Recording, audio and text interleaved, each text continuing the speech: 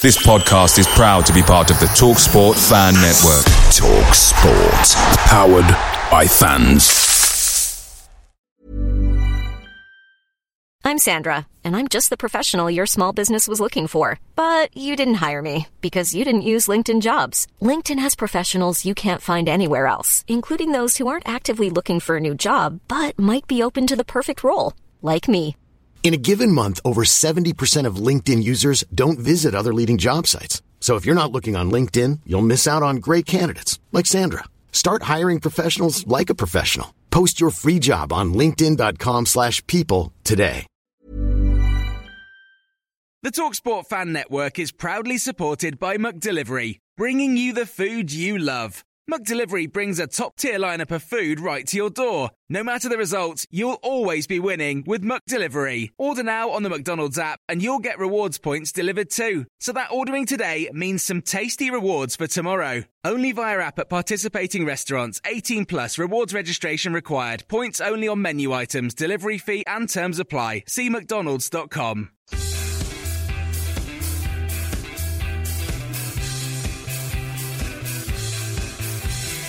Hey up, it's the No Nay Never podcast with your host, Jamie Smith. Hello, good evening. Welcome to tonight's No Nay Never podcast. Guests tonight on the show, Nathan Rogers and James Bird. Lots and lots to get through. It's going to be a really, really busy show, so we will move along at a fair pace. But we will kick off by talking about Wednesday night's game at Birmingham City. A 3-3 draw, 3 equalisers for Birmingham in the second half, including a very late controversial goal that possibly came off Federico Makeda's arm. James, you were at Birmingham, actually sat next to me. It was a bit of a no-nay-never evening out in Birmingham. What did you make of the performance? Do you think 3-3 was probably a fair result overall, wasn't it? Not really. We scored 3 goals, they scored 2 goals and put one in off someone's arm. So I'd say we probably deserved all 3 points. It wasn't our best performance of the season, and I didn't think Birmingham were particularly very good either. Especially first half. I mean, they were absolutely... They created a lot of pressure, though, didn't they? Like, late in the... When it was a bit ding-dong at the end, they were lots of ball into the box. Now, I don't think we really coped with that very well. Late in the game, they did look a lot better. But, I mean, first half, they looked atrocious. Every time they got it, they seemed to break and not know what the actual aim of the game was. They got a bit more direct. They did look dangerous, and obviously it paid off in the end, even though if you look at any of the video or photos or, anything, Makeda clearly puts it in with his arm. It did look like that to me. I mean, I still think it's a little bit inconclusive. I haven't seen something that absolutely proves it, but I think the reaction from the players was the clearest sign, wasn't it? They were all furious and they were still kicking off after the game. I mean, we were at the far end from it, so there's no way we could see it from in real time, but you could see from the reaction of the players that they thought something was wrong. But I think we were inviting another equaliser just with the way we were sat back so deep. Obviously, you come under pressure like that when teams are trying to get a point at home, but I thought 3-3 over the balance of the second half when they caused us quite a lot of problems. I thought that was fair enough. I didn't think we really did enough to close the game out. There was a couple of chances at 3-2, wasn't there, where we could have really put them away, but we never really looked like stretching that lead to 2 goals, which would have been crucial, I think. Yeah, I think ultimately as well, maybe the main mistake was late on. Sam Vokes was still the furthest man up. I think clearly he was on his sort of last legs, and he was knackered, wasn't he? It's only because Ings has gone off that I think he's not the guy who gets replaced. So I think maybe Bourne should have been the one doing the pressing, and Vokes could drop deep to win the headers. It's difficult though, isn't it? Because you need Sam Vokes as sort of your 8 ball, don't you? I mean, we were playing a lot of long ball upfield and trying to get Vokes to hold it up, but like you say, he was so tired it just wasn't happening at all. You mentioned Danny Ings going off injured. We don't really have any news on the Ings injury, I'm afraid. I think he's seen a specialist this week, so hopefully it will be good news and we won't have to get to the rest of the season without him. But we will talk a little bit more about Ings later in the show. Of course, he did win the Player of the Season award last night at the Football League Awards, so we will come on to that a little bit later. One final point on Birmingham, James, before we move on to the Leeds game at the weekend. The Birmingham left-back, Tyler Blackett, that's about as bad as I've seen a player play against us. started off by putting a throw-in behind him into the stand. I've never seen anyone do that. I don't understand how he did it, even now. I'd say maybe he wasn't quite as bad as we've all said since, but it was definitely sort of made more memorable by the throw-in. I think that sort of drew your attention to him, because every time he got the ball, you were expecting something equally hilarious from him. He was quite bad as well, though. I mean, I think the throw-in, it meant that the away fans were getting on the back a little bit, and I think he found it difficult to cope with that attention, and you could tell he was a bit nervous. I think he struggled with the attention that such a bad error brought. I mean, he then nearly knocked one out when he got the pass back from a throw-in. But I think he had to go some way to be as bad as maybe Esuikoto at Loftus Road. Esuikoto was a new level of rubbish, I think that's fair. And also the home fans, it was quite a small crowd at St Andrews, which is unsurprising the way they've been playing at home. I think they've only won twice at home all season. But there were about 15 home fans gathered towards the back of the stand near the away end, trying to make some atmosphere. But it was so strange because they were taunting the away fans, but we couldn't actually hear what they were saying a lot of the time just because there were so few of them. It was a really odd atmosphere. I don't think I've been at a game that's been like that before.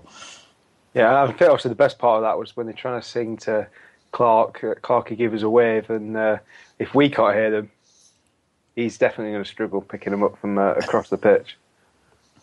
It was incredibly odd, really, really strange. The second half, though, was an incredible spectacle. 5 goals. I think 3 went in the space of about 10 minutes after Junior Stanislas came on. I'm not saying it was him that did all that, because 2 of the goals were Birmingham goals, but he did do quite well for our third goal, didn't he? The Sam Vokes goal. And Ross Wallace hasn't been great in his 2 starts since the game at Ewood, has he? So maybe a place opening up on the wing. What do you think, James? I don't know if he's trying to goad me into giving credit here or not, but he was fair. He was decent, obviously, for the third, but he did show that typical Junior Stanislas lightweightness in some challenges. And I think at one point he ducked a header, and then 2 minutes later he got stuck in, and you're thinking, why can't you do that every ball rather than duck out of a few of them? He is a bit of an enigma. I think we do see that all the time with Junior Stanislas. We'll talk about that right wing, left wing slot, whichever side they're playing on, a little bit later in the programme, because I'm not convinced personally that Wallace has been worse his place since getting back into the side. But we will move on now to talk about Saturday's game. Roses clash at Turf Moor, of course. Burnley coming from 1-0 down to win 2-1. Second time in a week. We'd done that actually after the game at Rovers the week before. Nathan, you were at the Turf on Saturday, weren't you? What did you make of Burnley's performance? I thought it was very. It wasn't it was just a bit frustrating to watch. I guess it wasn't our usual self from the beginning. But then again, I thought Leeds had a point to prove with the 2 recent results, so they just came at us from the word go, really. But I don't know. I kind of got this mind frame where we might have to win ugly in a few games from now at the end of the season, because teams are going to want to stop our little party we've got going on. So. The Leeds starting lineup was quite unusual, wasn't it? Because they've conceded a lot of goals recently, but started with 3 strikers, and they were playing Conor Wickham out wide, wasn't they? It was a strange way to approach the fixture, I thought. Well, they came here with a mind to score goals against us. They wanted to put right the 2 horrendous results they'd had previously, and I thought they gave it a good go first, and we had a few chances go our way, really, with the one standing out, the McCormack chance, where I thought he'd pretty much buried that as soon as he picked up the ball from the dodgy back pass. But we got lucky again, like the Rhodes incident on Sunday. I was just about to say, it's funny how that's happened twice in 3 games. David Jones has been caught in possession, and one of the best strikers in the league has gone through on goal and hit the post at crucial points in the game as well. Leeds were 1-0 up, weren't they, when that happened? Yeah. And Rovers were 1-0 up as well, so it's really strange. I was having an argument with a Leeds fan on Twitter earlier about Danny Ings winning the Player of the Year award over McCormack, and I just said, if Ings had been playing for you, you'd have won that game. And if McCormack was a better player, you'd have won that game, because if he puts that chance away, it's 2-0 and it's a long, long way back. Burnley showed real character, though, didn't they, to come back in that second half, especially when you consider that Ings was missing with that injury, and to be able to prove that we can win against reasonably good sides without Danny Ings. It must be a real boost to the confidence for the rest of the season. Obviously, we don't know how long Ings is going to be out yet. Yeah, it was good to see that we I think it was more of a point to prove to everyone else, really. A lot of other teams kind of look at us and think, oh, we're riding on our front two, but it was good to see us win without Danny Ings, and and to get Scott Arfield on the score sheet again. He's been outstanding, and it's good to see other players getting involved and, trying to take some of the limelight. The goals have been really well shared out, actually. Ings has obviously had a little bit of a dry spell, apart from the winner at Ewood, but I'm not sure what the stat is off the top of my head. I'll try and chase that up, but I think there's about 8 or 9 different players, maybe not 8 or 9 different players, but 5 or 6 have scored the last 8 or 9 goals. That sounds more likely. And it's really important that players like Jones and Marnie, who scored recently, and Arfield as well, chip in. I think Arfield's got 6 goals this season. We've won all those games, so he comes up with really important goals. What did you make of Ashley Barnes' performance, Nathan? Obviously deputising for Danny Ings. He's not seen a lot of action so far. Do you think he's up to speed yet? I think he was handed the greatest chance he's had at Burnley since joining us by getting a full 90. Well, it's not a full 90 by starting, but I was a bit frustrated by him. He didn't look... I mean, we bought him as a striker to score goals, and he just doesn't look, like he's going to score a goal. He just, he just doesn't look like he's creating chances or going in for chances. But his hold-up play and his work rate for the team was outstanding. But it's just them goals. I think that's going to win the crowd over, is seeing a few goals going from now until the end of the season. Maybe he'll be one of these where it just takes one to go in and then they'll flow. But we'll see that from Barnes. And the next 2 fixtures, Charlton and Doncaster, look like the sort of games where we should be able to put a few on the score sheet. So hopefully we'll see a bit more from Barnes. We've got a couple of comments in from listeners. If you are listening, do join in with your comments. It makes it much, much better shot. We've got Gank saying he still thinks Barnes was extremely average, and Aaron says Barnes wasn't too bad at times, just a little nervous. What did you make of Barnes on Saturday, James? I thought he warmed into the game. I think it's perhaps a bit harsh to expect him to come in and be outstanding straight off the bat. He's not played obviously much for us, and he's not really used to our system. And it's hard as well to expect him to do what Danny Ings does. I think what makes things so good is the way they work together. And obviously Barnes is more of a Volk-style player to start with. So I think there's going to be a little bit of adjustment there, but obviously there's plenty of games left to allow that adjustment to happen. I don't think we're going to see much more of Danny Ings this season, to be honest. Even though, as many people point out, he was walking fine at the award ceremony, but I'd imagine, since we're pretty much guaranteed to go up as it stands, you wouldn't really want to risk him for no reason to cause an extra long-term injury.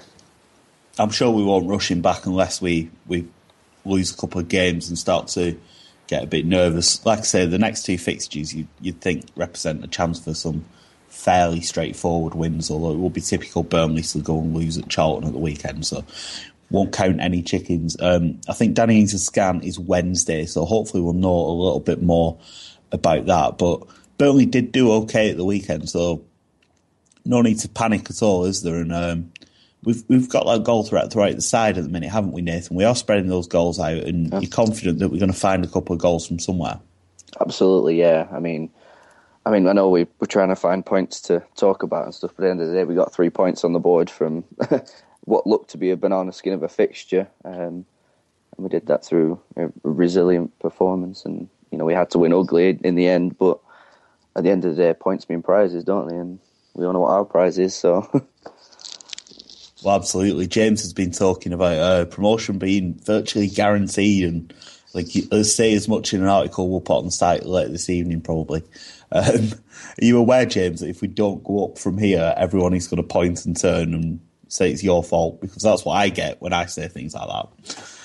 I'm sure, but I mean, at the same time, you just have to look at the position we're in and what's come before this season, and there's just no way I can entertain the idea that we're going to get caught, particularly not by Wigan. So to the people who suggested to me on Twitter that Wigan are going to catch us, please just take a long, hard look at something sensible and just rethink the idea that Wigan are going to catch us. Because it's not going to happen. The thing with Wigan is they might have won 9 games in all competitions or whatever it is in a row, but they're still so far behind. They would have to win pretty much every game left they've got this season. They're 15 points behind us, and they've got 12 games left. So they can only get another 36 points, which would give them 94. I think I'm doing this math on the fly. 94 would get them promoted, but they have to win every single game to get that many. So I think we can count Wigan out. Derby and QPR are obviously the threats, but you say 94 will get them promoted, but on our current form, we'd actually get 96 points. So they'd still be left wanting. I mean, I think someone pointed out somewhere that even if they win their 2 games in hand, which isn't by any stretch of the imagination guaranteed, especially with the sort of battle of fixtures they've got coming up, with those 2 games in there, obviously they've got an FA Cup game in there. They do have a tough schedule. Sorry, FA Cup, I meant Capital One. But they've got a tough schedule coming up to sort of fit all that in and pick up, I think it's 9 points to be level with us. So if you put into account our goal difference being sensational, they're going to need to gain 10 points on us. And I just can't see us dropping 10 points. It's a good point you make about the Cup as well. I mean, I don't think anyone expects them to go to Manchester City and win last weekend, but they've got that trip to Wembley. I think is it Arsenal they're playing in the semi-final. So even though you wouldn't expect them to win that game, after beating Man City and winning in the final at Wembley last year, they'll be confident they can get something there and they'll want to defend that title. It's so strange that Wigan are defending their FA Cup title, but that's the case. I think they will be in the playoffs, but I agree with you, James. I think they've got far too far to go. To be honest, I think they'll win the playoffs. Hands down, they'll win the playoffs because that's all about momentum, but I just don't think they have enough to see them into the automatic spots from this position. No, I think there'll be a few points away. I don't think we really need to worry about Wigan, but certainly a fair shout for winning the playoffs because, as you say, it's a team with momentum that tends to go up, as we saw when we went up under Owen Coyle a few years ago when we snuck in at the end after a good run of wins and just about managed to nudge our way in there. Just to go back to the Leeds game before we talk a bit more about promotion. Don't want to keep bringing him up, but Junior Stanislas came on again, didn't he? And it was a decent little cameo, wasn't it, Nathan? He brought something a little bit different to the Burnley side. Yeah, I always like beg for Stanislas to come on because I always feel he's got like bags of pace that can just change the tempo of a game. And every time he comes on, I'm always like dead excited to see him. But most of the time, he just but you're not as excited as I am. Most of the time, he just kind of like lets me down, and I always end up with egg on my face after I've been telling all my friends how he's going to change the game, he's going to change the tempo, and he just hasn't. But like the likes of Birmingham and Saturday, I thought he did well. He came on and got himself stuck in the game and created a few chances. And I'll tell everyone now what Jamie looked like when Junior came on last Wednesday, like an expectant father at the birth. Bubbling with excitement. I did warn you though. I said if Junior comes on, I am going to be unbearable, and I think I probably was. you were squealing like a little girl. I don't care. I love Junior. He's my favourite player by a long way. It is quite interesting that Junior's got a goal in the last couple of games, though, isn't it? Because it looked like he was probably last in the line of the wingers that we've got at one point, didn't it? But Sean Dyche seems to be rotating them a little bit. Like Kiteley had his run in the side when we were winning and Wallace was injured. Then Wallace has come in, but Stanislas is getting the goal now. Yeah, that is probably the only place in the side, isn't it, Nathan, that's a bit up for grabs at the minute, assuming Barnes is going to play instead of Ings. Do you think there's a chance maybe of changing it up again, or is it a case that it's Wallace's shirt now? I don't know. It's a hard one to call. I think Sean's just making use of the luxury of being able to change in that position. He's not had that choice really all season, so I think he's just experimenting and trying things out and giving players the chance to earn the shirt. I think Ross Wallace has been a totally different player since he's come back and he's been sensational. But I think, the next couple of games we've got, because of the safety gap that we've got in the table, he can afford to kind of change things up a bit and give players a chance that he might not have done, 6 weeks ago. So it's early to talk in these terms as well, but Stanislas and Keith Tracy are both out of contract in the summer, so maybe Sean Dyche has got half an eye on that and just thinking, got to have another look at these guys, see if they're going to be worth the contract, especially if we go up a level. Yeah. Are they going to be able to contribute? And obviously, Kitely's only here on loan for the season, although there is potential for that to be turned into a permanent deal. So these slots out wide are pretty much wide open, so it will be interesting to see if we mix it up. I mean, I personally think when we play these teams at the bottom, Charlton and Doncaster we've got coming up, I think it's worth substituting Michael Kitely's graft for a little bit more craft. So play either Tracy or Stanislas, someone who's going to bring a bit more to the party going forward, because the onus is going to be on us to break these teams down. So it'll be interesting to see if Dyche has the same sort of mindset there, or if he does decide to stick with what he knows, which has been Wallace and Kitely for most of the season. What I want to move on to now is the potential for bringing in a loan player maybe. Obviously, this is all dependent on what happens with Danny Ings, and we all hope that he'll get the all clear and there'll be no major problems show up on the scan that he'll go for this week. But going off the worst case scenario, say Danny Ings isn't going to play again this season, just for example, do you think we maybe need to bring a loan in to supplement what we've got in Barnes and Vokes, maybe even a player to replace Ings in the starting lineup? Or do you think we need to just stick with Barnes and Vokes and manage with what we've got? It'd be interesting to hear what people think. If you are listening, join in as well. If you're listening on Twitter, join in with the hashtag NNNpod, and if you're on Mixer, give us a shout with your comments. What would your thoughts be about replacing Danny Ings? What do we need to do to replace Danny? He was walking fine at the awards last night, but this scan will be crucial, you would imagine, to see how long Ings is going to be out for. We'll start with you, Nathan. What do you make of the Ings injury, and do you think we need to bring in another player to replace him? I mean, I'm hoping and praying through the knees, like every other Burnley fan, that come Wednesday we'll know, and he's going to be out for 2 games, and that'll be the extent of it. But as far as replacing him, I don't think we need to worry too much. I think with the like we were talking about earlier, the contribution of other players like Jones and Moyney getting forward and scoring goals, and Scott Arfield, scoring goals. I think we've got enough cover goal wise. Without Danny in the team, without Danny being in the team, it gives other players the chance to actually step up and take charge goal scoring wise, I guess. And Sam Vokes especially, it gives him all the chance in the game to score goals now. So I think as far as bringing people in, I don't think we need to worry about that yet. I suppose it is a question of what happens with the scan, but if Ings was ruled out straight off the bat, just a case of he won't play again this season, then do you think that changes things? Do you think then there's a need to have someone in? Because then we're back in the position we were before we signed Barnes, and there's only 2 strikers in the squad, and if one needs a rest, or if one's out of form, or if one gets injured, then we're having to come up with another option, and there's nothing to put on to change the game either, unless you've got that third option. Yeah, I mean, I like what Sean Dyche keeps saying every time he gets asked the question of, are you going to dip into the loan sign, the loan market and all this, and he always replies, if it fits in with, the club's mentality and, what we want to achieve, then we'll bring them in. So I wouldn't want to bring anyone in just for the sake of bringing anyone in. I want him to actually be productive, I guess, and actually benefit the team, not just a panic loan, I guess, to cover numbers if Ashley Barnes gets injured, say, or yeah, absolutely. I'm sure Sean Dyche will have his thoughts on this, and I'm sure he's got players in mind. But you're absolutely right. It's a question of, do they fit into the squad, and it's the mentality as much as the ability. And if it's a choice of bringing someone in who might disrupt what we've got and doing without, then I'm sure he'll make do with what we've got. We have got a couple of suggestions in from people who are listening.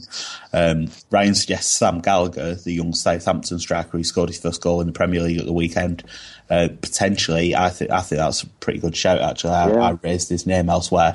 A player like Gallagher who's going to play bits and bobs in the Premier League, but Southampton their season's pretty much over, so he might get some minutes there, but we might be able to offer him a little bit more. It's an interesting one there. And Richard Hayworth suggests Harry Kane, the Spurs striker, who apparently is angling for a move away to get a bit more football. Kane's had various spells in the Championship and done okay, but I don't think he's looked particularly outstanding. James, what are your thoughts on replacement for Danny Ings? Firstly, I just want to bring up something that I saw on Clarets Mad today. I went on for the first time in absolutely ages. I'm glad you're going to say this. I forgot to mention it, so I'm glad you're going to bring it up. We get James Rodriguez back on loan.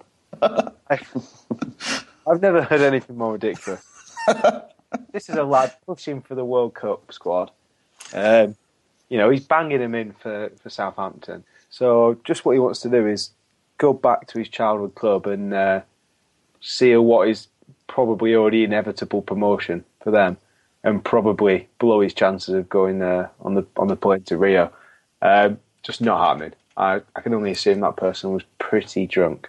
I was willing to give him the benefit of the doubt and thought they were maybe having a bit of a joke, see if they could catch anyone. But there were quite a few people replying saying, "Oh yeah, that's a really good idea. Jay would love to come back." Like, why? He scored 15 goals in the Premier League this season, dropping down again. Even if his Celtics get promoted, no way. Why would he be interested? These are just the same sort of people who think we're going to catch us. So. That's right. You're going to look so stupid if Wigan get promoted and we don't. It's just going to look ridiculous. I will do, but it's not going to happen. So something would have gone. Yeah, something would have gone so wrong.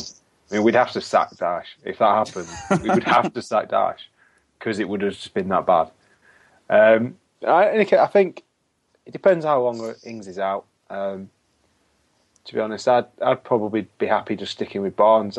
I think I said to someone the other day that you've always got the option of playing maybe Junior or Kitely sort of off off Barnes, and play it that way. Because to be honest, I mean, from the position now, I think 10 points is enough, probably. And there's no way we're not going to pick up 10 points from the games left. And obviously, we've seen recently that 90 is normally a fair benchmark, isn't it, for automatic promotion? And we're only 17 points short of that, so 6 wins from the last 10 games, and I think we've won 6 in our last 8. So that allows us a little bit of wiggle room. It massively depends, obviously, on QPR's form.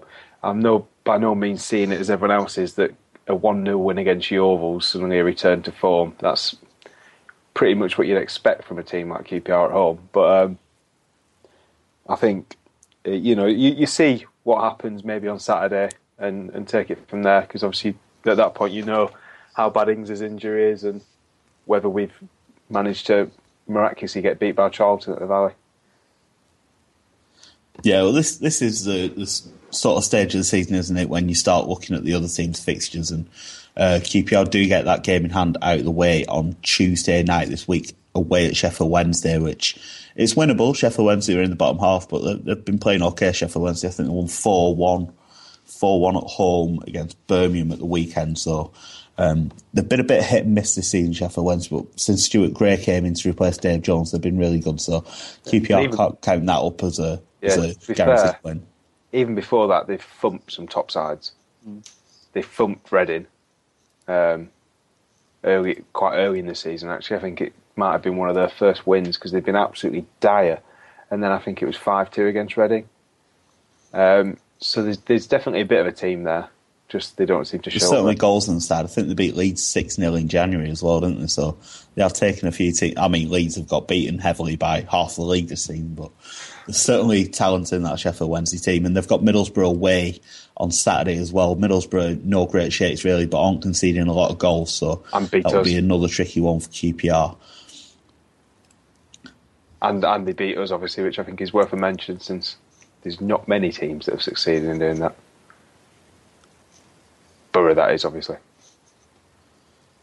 Yeah, I'm just looking at the other fixtures as well, actually. Derby play Forest at home on Saturday, so that's 2 really out-of-form sides. Derby and Forest, really oddly, since both played at the Turf, they've both been in terrible form. I don't think either of them have won. And in the case of Derby, I don't think they've scored. They're 4 without even a goal, Derby County, so they've put that game on telly. I'm not sure why, because they're both in really, really bad form. Obviously, a local Derby in the East Midlands, but Derby will need to get a win to stay in touch there. But as James says, it's virtually sewn up, so hopefully we'll have a promotion special at some point in the next few weeks, but we're not counting any chickens. We've got to get those points on the board. It's worth mentioning, I think there's a very, very strong chance we could get promoted on TV at Blackpool. You think the Blackpool game? I think the Blackpool game could be the one. I've actually said, I've broken a hiatus of commenting on Claret's Mad today because someone's criticised David Jones for being a back pass merchant or something. And someone said they think Wigan's more important than Leicester because we need to not let them win. I've commented just saying, we'll be up before we play Wigan. So I think that's something. I think Wigan could be the one. I think if Wigan are going to be the team that are nearest, I think by then, I think they'll still be a fair way away, but I think if we win the Wigan game, that'll put them out and probably be enough. Hopefully, it'll all be done by the last day of the season anyway, because Reading away looks quite tricky, especially with the fact Reading are going to be in the mix for a playoff place. They might need a result to get into that top six. But you look at the games we've got left, like Charlton and Doncaster, the next two, the way we've been playing, you've got to say that's going to be 4 points at least, maybe even 6. I mean, we'll do predictions a bit later in the podcast, but you wouldn't expect us to lose either of the games, would you? And then it's Leicester at home, and one of the questions we've had on the chat today is, do you think we can catch Leicester? And if we win the next 2 games and have Leicester at home, I suppose that becomes a possibility. Why not aim to win the title? You've got to try and chase someone down. Yeah. You don't want to be the hunted, do you? You've got to aim for it, definitely. But I think really, if we were to catch them, we could have really done with someone taking a couple of extra points off them in the last couple of games. But they've got 4 on the bounce now, which is really bad news for us in trying to catch them. Leicester are obviously in excellent form, but you never know. I think it was last season, wasn't it, that they bottled it a little bit, and you've got to say they're pretty much home and horse now with a 17-point cushion and a 7-point gap to us with the game in hand as well, but you never know. And they play at Blackburn on Saturday, so we could actually do with Rovers doing a little bit of a favour there and get a result. Yeah, I mean, it's annoying because if you'd like to think that if they'd come to the turf sort of just 4 points ahead of us, you'd really fancy beating them and really running it right down to the wire. But without them having already dropped 3 points, I think it's going to be a big ask from here. Yeah, I mean that gap is 7 points, but Leicester's game in hand, is that the one next week? No, we're playing next week as well, but yeah, they've got some pretty straightforward-looking fixtures on paper, especially the way they've been playing. So you would expect Leicester to take the title, but I absolutely agree. I think we've got to try and hunt them down. Nathan, what are your thoughts on Leicester? Do you think they're catchable, or do you think it's just a case of making sure we get second at this stage? I think it's a mixture of both. I mean, in my mind, I'd love to be able to catch Leicester, but they're just a sensational outfit at the moment. I mean, they're pushing teams aside that they should be, like Blackpool. They went 1 goal down and they just came back and, turned them over like they should be doing. And I think our focus is just securing that second place and just picking up the points that we need to, really, like these next 2 games, as being to really, the sides that do go up and, do go up automatically are the sides that just brush aside opponents like this. And we need to do that. I think we need 2 comfortable wins going into the Leicester game to give us the best chance against them, I think. So, I think you're absolutely right. Although I did just say I'd be quite happy with the 4 points from the next 2 games. Yeah. You've got to say 2 teams fighting relegation. You do get shocks at this stage of the season. Oh, yeah. You can't predict the results, but you would expect us not to lose and pick up at least 1 win out of those 2. We have had lots and lots of comments to go through from people who are listening, especially suggesting possible signings. There's always a topic that gets people going. Let me just find where they are. Gag said just someone with pace. I think that's fair. Barnes not really looked up to speed yet, but I suppose that'll just come with fitness. I'm sure he'll get there. And Ryan immediately suggested the Murphy brothers at Norwich, who are rapid. I don't really know too much about them, but I think probably young players at Premier League clubs that haven't had a lot of football this season are more likely. Daiquiri says we could always get Lionel Messi on loan, which is probably about as sensible a suggestion as Jay Rodriguez. Richard's got a couple from West Brom that he's thrown into the mix. Scott Sinclair and Saido Berahino, who have both been in and out of their side. Berahino especially. He's played a little bit Berahino, but I can't imagine West Brom a team at the bottom. I don't know if they'd be loaning out players, especially attackers, when they're going to need goals to stay up. Suggestion that Nicholas Anelka might fancy it, probably wouldn't fancy it. He tried to retire, didn't he, earlier in the season? So, yeah, probably not Nicholas Anelka. And we've also had a question asking about, oh God, I was hoping we weren't going to have to do this, but a question asking about the Dulwich Hamlet striker, Erhun Oztumer, is perhaps how you say his name.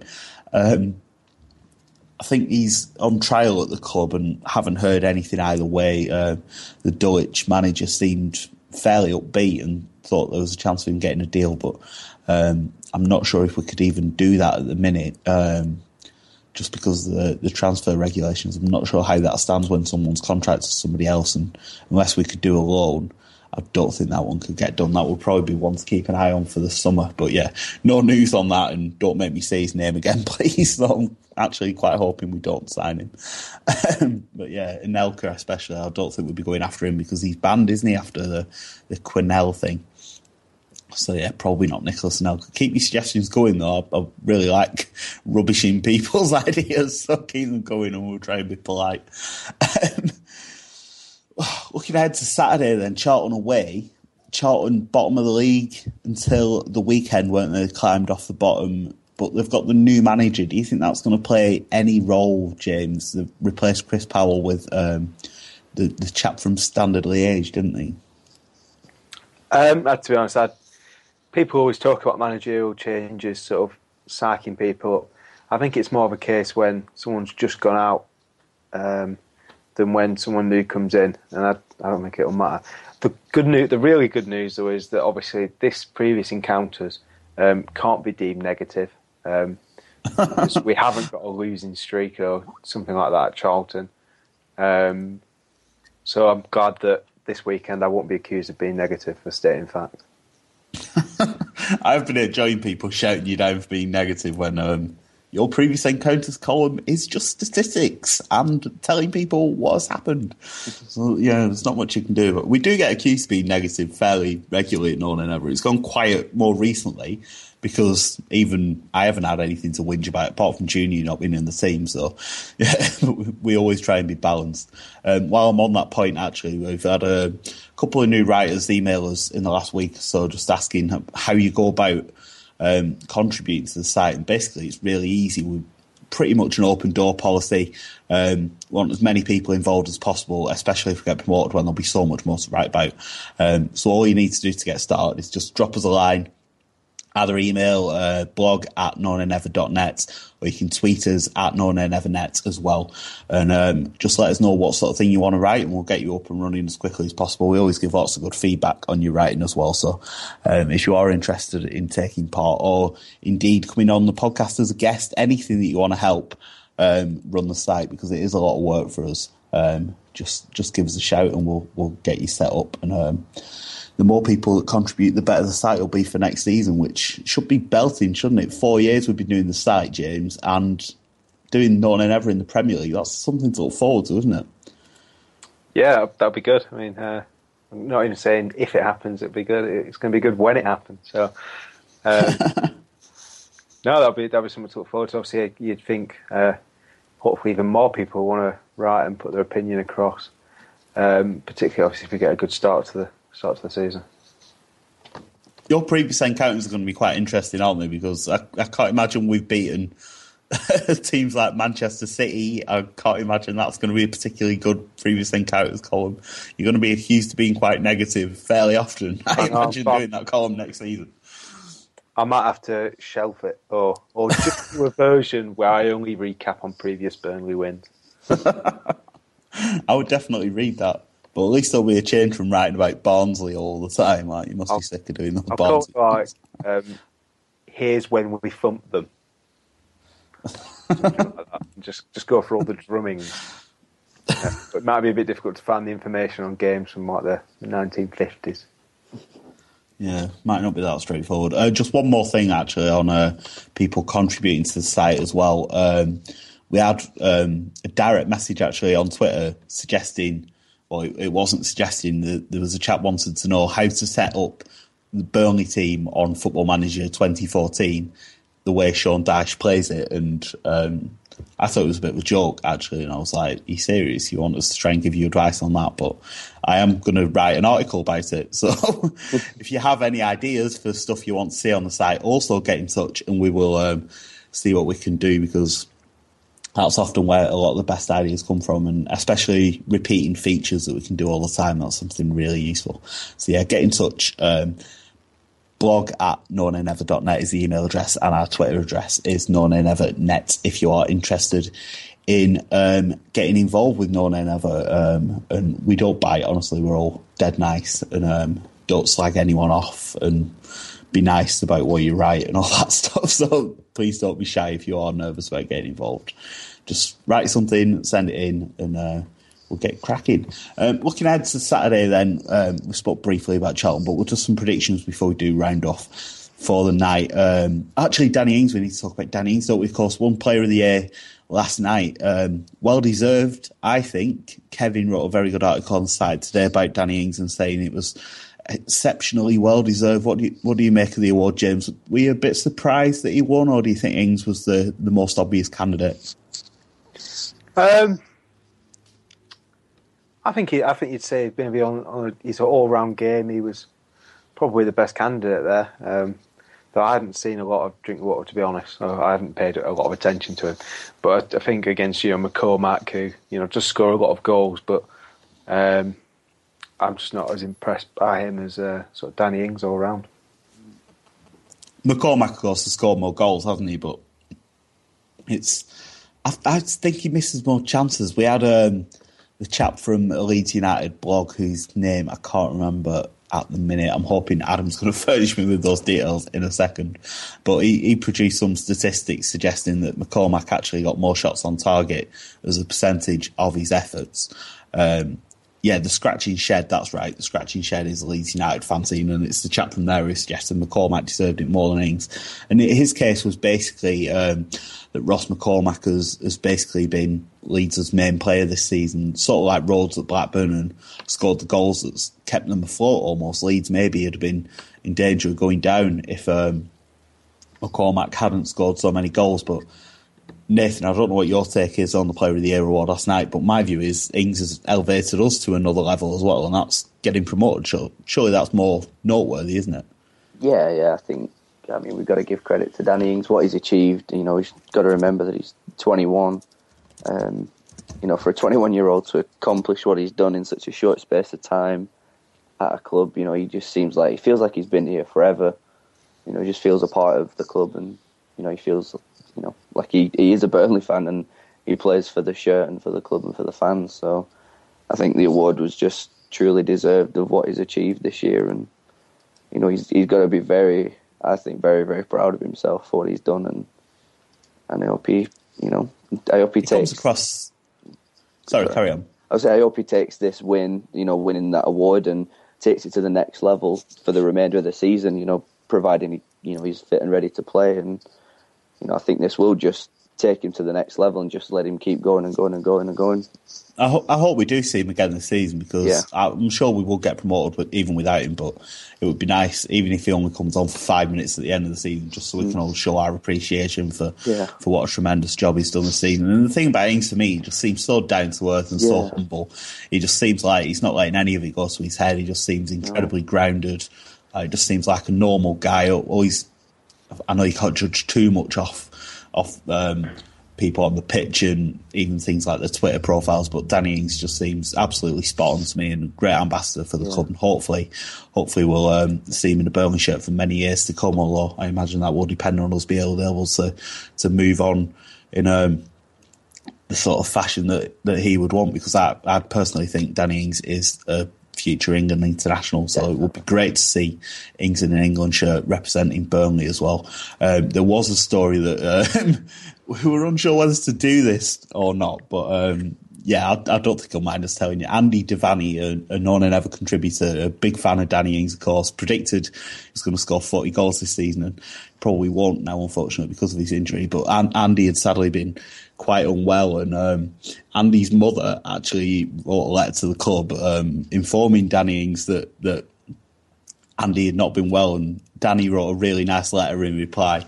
It did sort of come across like Andy was actually a child rather than a grown man in the letter, but it was incredibly sweet that Danny took the time out to do that, and that's just another example of the kind of bloke he is. And we also, of course, the picture that went a bit viral when he was kissing the young supporter on the sideline as well. So absolutely well done to Danny Ings. Absolutely top man, fully deserved. Can't compliment him highly enough, and hopefully he'll become a Burnley legend to follow on from that goal at Ewood, which of course writes his name in Burnley history. So yeah, Danny Ings, well done from everyone at No Nay Never. I'm sure he doesn't listen, he's probably got better things to do, but well done anyway, Danny Ings. We will round off with some predictions then before we end the show for the day. Charlton and Doncaster's after the next podcast, isn't it? So yeah, just Charlton's to do tonight. James, we'll start with you. Predictions for Saturday, Charlton away? 6-0. 6-0. Didn't you predict? Was it last week you predicted 11-0 or something? No, that wasn't me. Blame somebody else for that. 6-0. 6-0. Then everyone will be saying, "You're right, we are going up." Right, okay. Nathan, we'll move on to you then. Charlton away, you as confident as James with his 6-0? I'm confident we'll win, but I don't think we'll win by that margin. I think it'll be a 3-1 kind of game. I think they'll come at us from the beginning and score a goal, and we'll come back and demolish them from then on. So I hope you're both right. I'm confident we'll get a result against Charlton. And if you're not going to the game, I'm sure there'll be a big London Clarets contingent as ever at Charlton. But if you're not making it, we will have No Nay Never live, as always, starting about 2:30 on Saturday. And I think I'll be in charge of that one. So, make sure you're on the site for that. We'll have reminders going out on Twitter and Facebook and all that. Make sure you do follow us on Twitter if you don't already. Giving out the address a few times already, but it is at No Nay Never Net. If you've got any feedback about the podcast, any ideas for what we could be doing to make it better, please do get in touch. You can email us as well, blog at nonaynever.net. But that is about all we've got time for tonight. Thanks to everyone who's listened, everyone who's joined in with the comments. Always very much appreciated. Thanks as well to James and Nathan for joining me this evening. I've been Jamie Smith. We'll be back same time next week. Thanks for listening. Good night. You've been listening to the No Nay Never podcast. For more, visit nonaynever.net. And don't forget, follow us on Twitter at nonaynevernet. Away days are great, but there's nothing quite like playing at home. The same goes for McDonald's. Maximise your home ground advantage with McDelivery. Order now on the McDonald's app. At participating restaurants, 18 plus serving times, delivery fee and terms apply. See mcdonalds.com. And there it is, that's as good as it gets on this stage. Nissan Townstar EV strikes again. It's an unstoppable van, unstoppable. Just fantastic. You can actually see the ProPilot technology in action. Effortless parallel parking. It moves with all the confidence that comes with a 5-year warranty. And with a bench full of all-star van experts, there's real strength in depth here. That's all-star quality. Search Nissan Townstar EV and visit your local all-star van centre to see for yourself. Terms and conditions apply. 5 years or 100,000 miles, whichever comes first. ProPilot is an advanced driver assist technology. Driver's responsibility to stay alert, drive safely, and control vehicle at all times. This podcast is proud to be part of the TalkSport Fan Network. TalkSport. Powered by fans.